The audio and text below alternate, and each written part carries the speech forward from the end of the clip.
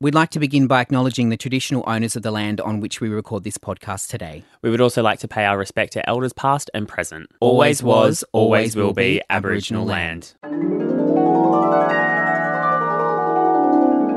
You are listening to Best Duties, an LGBTQIA podcast all about the incredible community that we have here in Australia and all around the world, and highlighting those people that we love in our community who are doing amazing things. Hi, my name is Justin Hill. I am a TV presenter and red carpet reporter, and the terribly average thing that I did today was I folded my washing that has been sitting in the laundry for a week. You are adulting 101. You did it. Bad man for not folding my laundry. As long as it's done, that's all that really matters, though. Surely. True.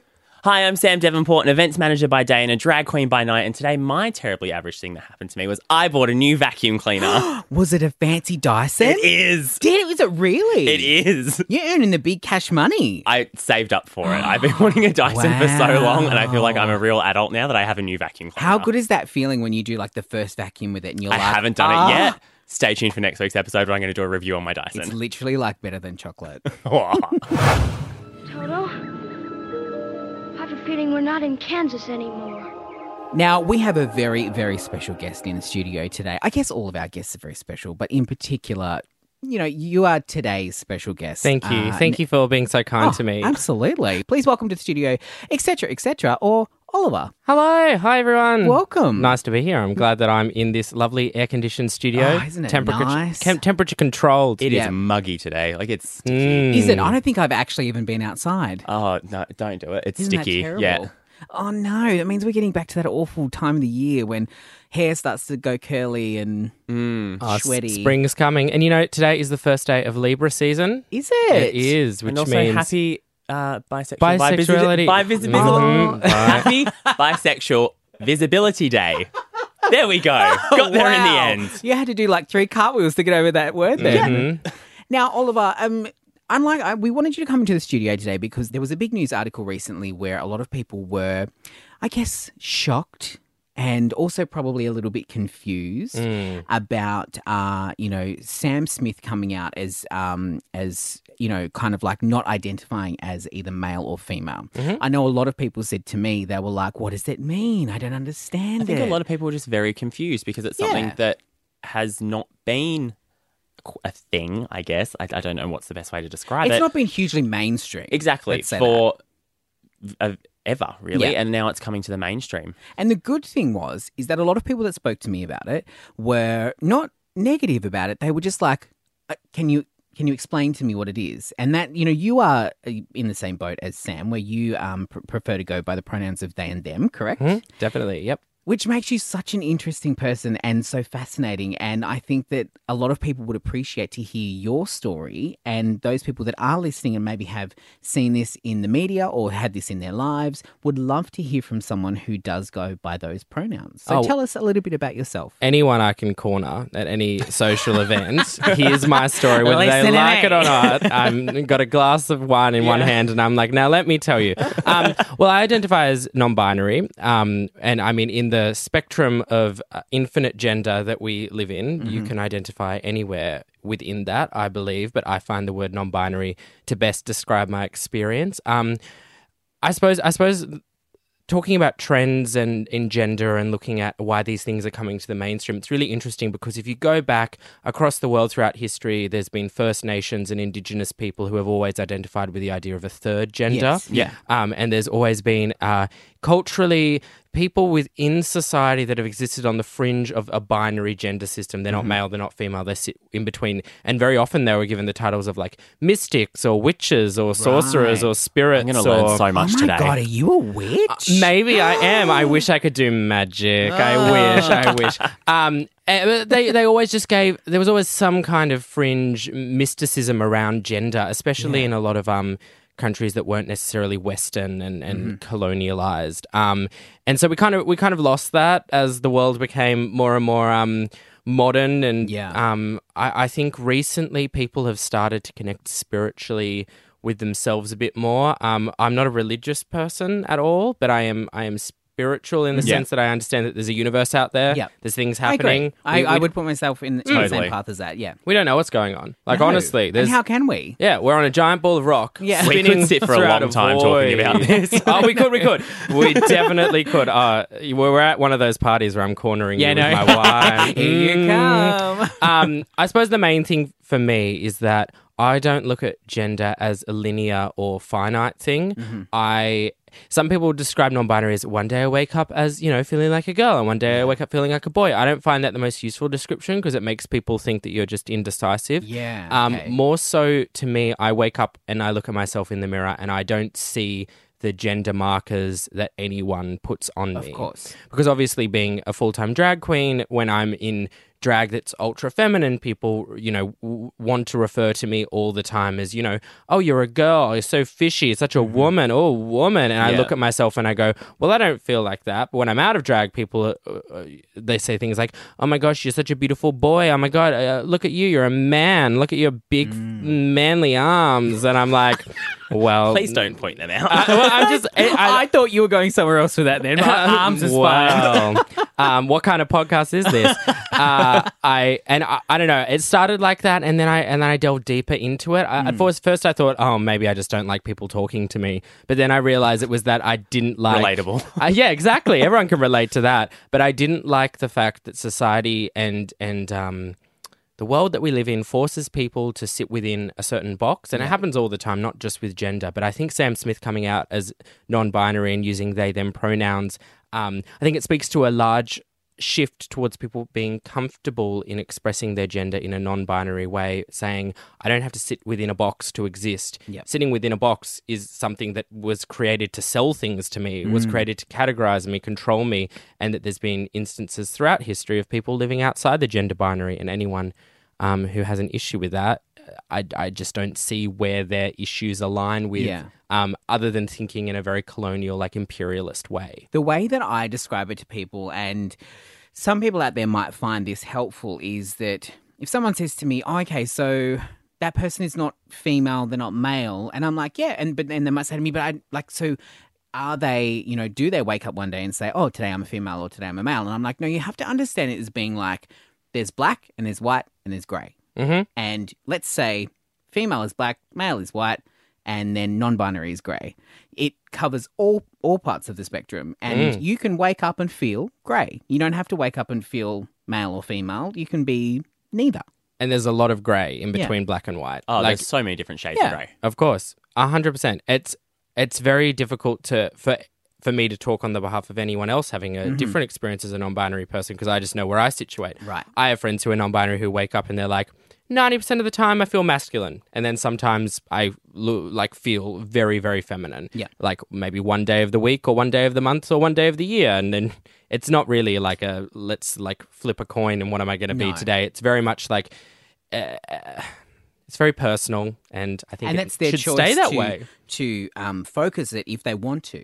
Yeah. So you're like you say, it is a tricky thing to talk about because you can only speak on your behalf. No two persons' experience are the same with gender. And also presentation's a very different thing from how you feel. Like there's been so many days where I'm like, gosh, I would love to go out with a full face of makeup today and in a dress, but I'm going to Western Sydney for a job and I'm going to get bashed. Like it's very different between people saying, well, if you feel this way, why don't you transition? Why don't you become a woman? And it's like, well, I don't feel like that. Yeah. But I wish I could present in a more non-binary way without feeling so unsafe. Of course. Absolutely. The big concern I think a lot of people have is, am I going to upset you if I essentially misgender you?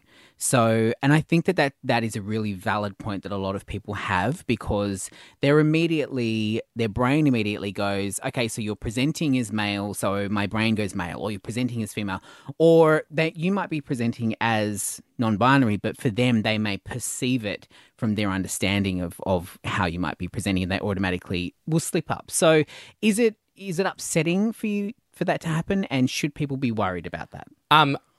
I like to think of it as asking and remembering someone's name. If you meet someone for the first time and you say, oh, what's your name? So lovely to meet you. And they say, oh, my name's James. You wouldn't then go, oh, lovely to meet you, Andrew. Of course. If you did it one or two times and you were like, oh, sorry, I thought you were my friend. I forgot that you were that person. Yeah. I'll remember your name. Then you'd go, that's totally fine. I totally understand you're meeting me for the first time. It's not an issue. But if you continue to call me Andrew, even though I told you my name was James, Of course you'd be upset by that. There's just something going on other than you just forgetting. And I find it is never, in my experience of, I think probably within my group of friends and in a wider sense, I've been going by they, them pronouns for maybe just under a year now. It's never the case that someone's just simply forgetting or there's a reason. Or being like, oh my gosh, I totally forgot you look so much like a man today that I just deliberately decided to forget that conversation we had about you not being a man. And it's very interesting that it will always be from people that feel very uncomfortable with that idea and never people that just forget. Yeah. Tell me about, I have so many questions for you. I Please, feel like I'm gonna You go for it. Do it. Tell me about, firstly, about the moment when that, about a year ago when you decided that they and them was for you. I was always, so growing up, a lot of non-binary people were like, growing up, I was always playing in nature, in the trees. I knew I was a wood nymph and I was free with the universe. Me. Yeah. And so, I never felt that. I grew up and I was raised by my parents as a boy, but I was also raised by my parents in a very, I would just say, open-minded sense. Yeah. I was always my parents were never like, oh, you want to do drama or dance, that's not for you. My parents were also like, go out in the backyard and dig for bugs. Yeah. And I was like, great, I'm just a person growing up. And I think going through, I went to a Catholic private school and they were very much like boys, girls. And I always remember feeling uncomfortable when I was being like the boys' PE room. Yeah. Not because, I mean, obviously growing up and I was also like, I'm same-sex attracted or like I'm gay. I was like, I don't know, like, whether it's because I'm uncomfortable because I'm gay, but now looking back on it, it's because I felt like I wasn't... More gender. I just wasn't meant to be in that space. Yeah. And then about a year ago, I think it was... I've made a lot of great friends recently in the past few years on the trans non-binary spectrum and having a lot of conversations with them.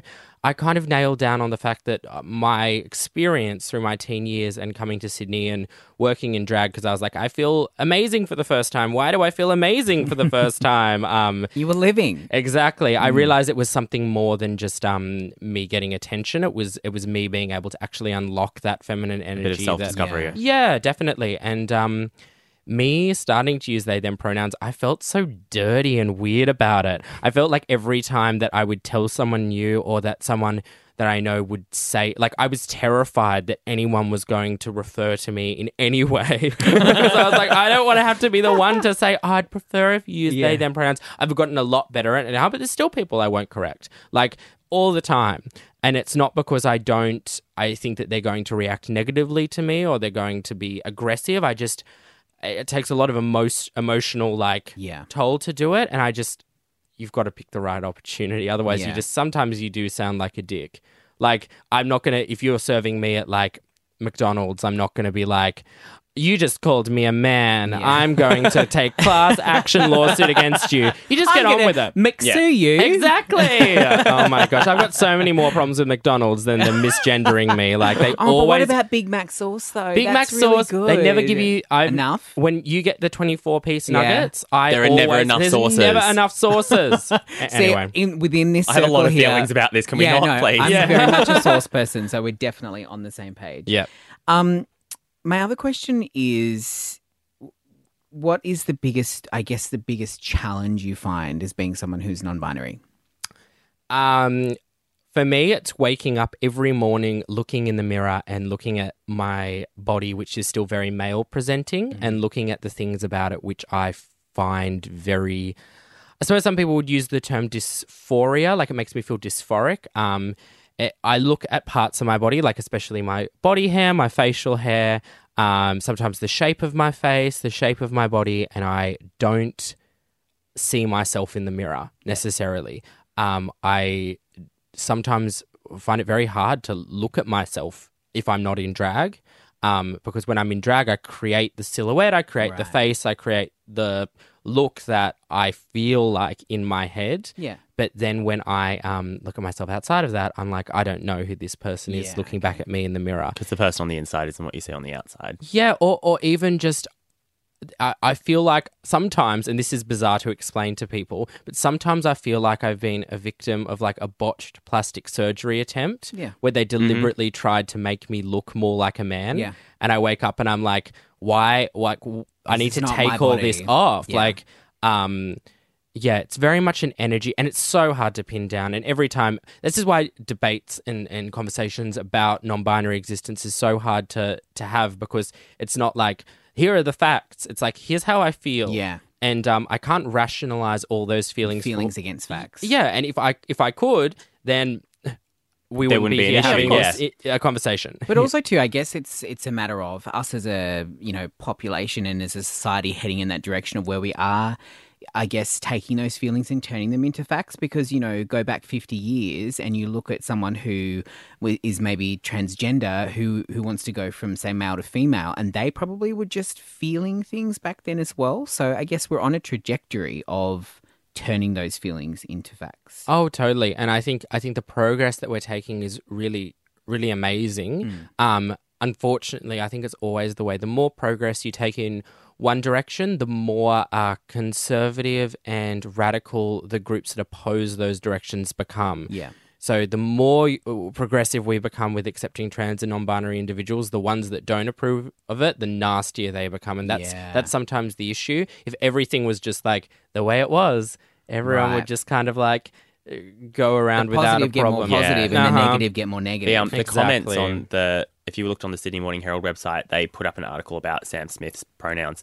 The comments on there were foul. I got into a Twitter fight with a gay porn star. Oh, really? I did, about the Sam Smith thing. That surprises me as well. well. Coming from our own community that you would have negativity like that. That I don't understand. It's like, why are you kicking our own people while they're down? Yeah, he posted on his Twitter. How hard is it for us to just say they and them? No, it's not. Like, if it's going to make you happy, then why aren't I doing it? Yeah. Well, his argument that it was that it was grammatically incorrect. He said, he's like, I was raised not to refer to someone as a plural.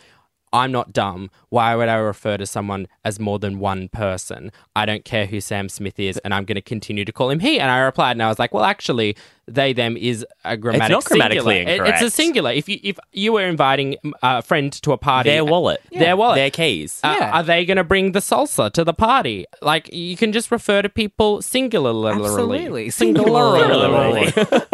This is the biggest thing that I have when I have conversations with people. They go, why does it matter? Why does it matter what we call you? Why does it matter if we use they, them, or he, him? Like, shouldn't you just get over it and realize that you're you and you can just, like, get over it? And that's how I am dealing with being me, is by using those words. But can't you say the same thing back? Why does it matter what it is that you call me? Why do you care about it? Why do you have to call me he or she? Exactly. And I think in this world where we're so obsessed with labels, people always say to me, why are you so obsessed with labels? And I'm like, because the world is so obsessed with labels. And if I don't label myself, I get lost. My issues don't matter. My voice doesn't matter. And I don't have a platform. Exactly. And someone else will stick a label on me and say, you're so-and-so. This or that. Yeah. I wish I was more than one person. I'd get a lot more work done. If I was a true they them plural, can you imagine? There'd be more than one of me. It'd be perfect. My house would be clean. I'd be making You'd be twice cleaning the your paycheck. house while you're doing this podcast today. I could perform on 2 stages on 2 opposite sides of Sydney at the same time. Oh, amazing! That's incredible. This is a conversation that I've had with my boyfriend and with a couple of friends, and it kind of delves a little bit deeper into, I guess, identifying male and female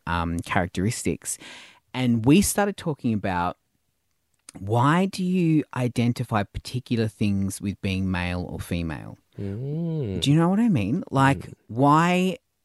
And for me, like, I very much relate to this. And it was funny, you were saying before about you pick your arguments. I have long hair. I have been super overweight and, have not been the body shape that I've wanted. And I have physically changed my body. But I've often been mistaken for a woman, and I've kind of gotten to the point in my life where I'm like, I just, whatever. You know what? That's actually quite a high compliment you're going to pay me if you think that I'm that pretty. So I just let it go.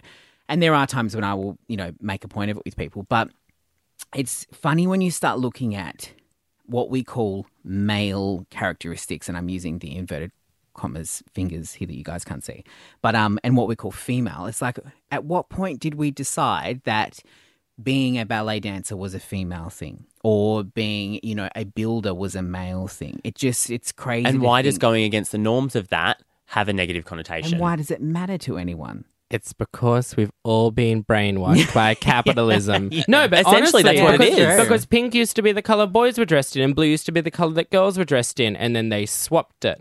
Everything in our society is designed so that we can make money off commodifiable goods and feelings. Like Freud and his work in psychology in the early 20th century linked so many of our commercial traits and the way we sell things to people to do with psychology and sexuality and the way we feel, and sold certain things to women and certain things to men because they knew that there was those base desires that drive. And it's true, like certain genders and sexes do have hormonal drives that influence them more than others, and it's just about where those align in a post-gender world where we're all living as our own identities and not necessarily what mother capitalism pops in our little box of goodies. You should do this.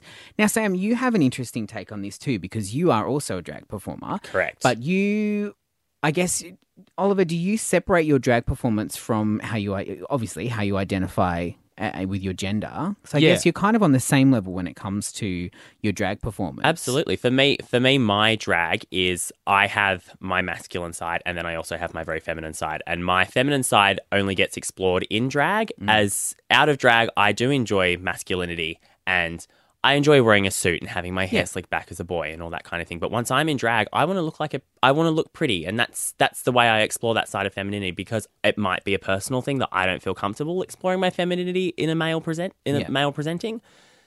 But that's where my drag sits. So for me, they're two very separate things.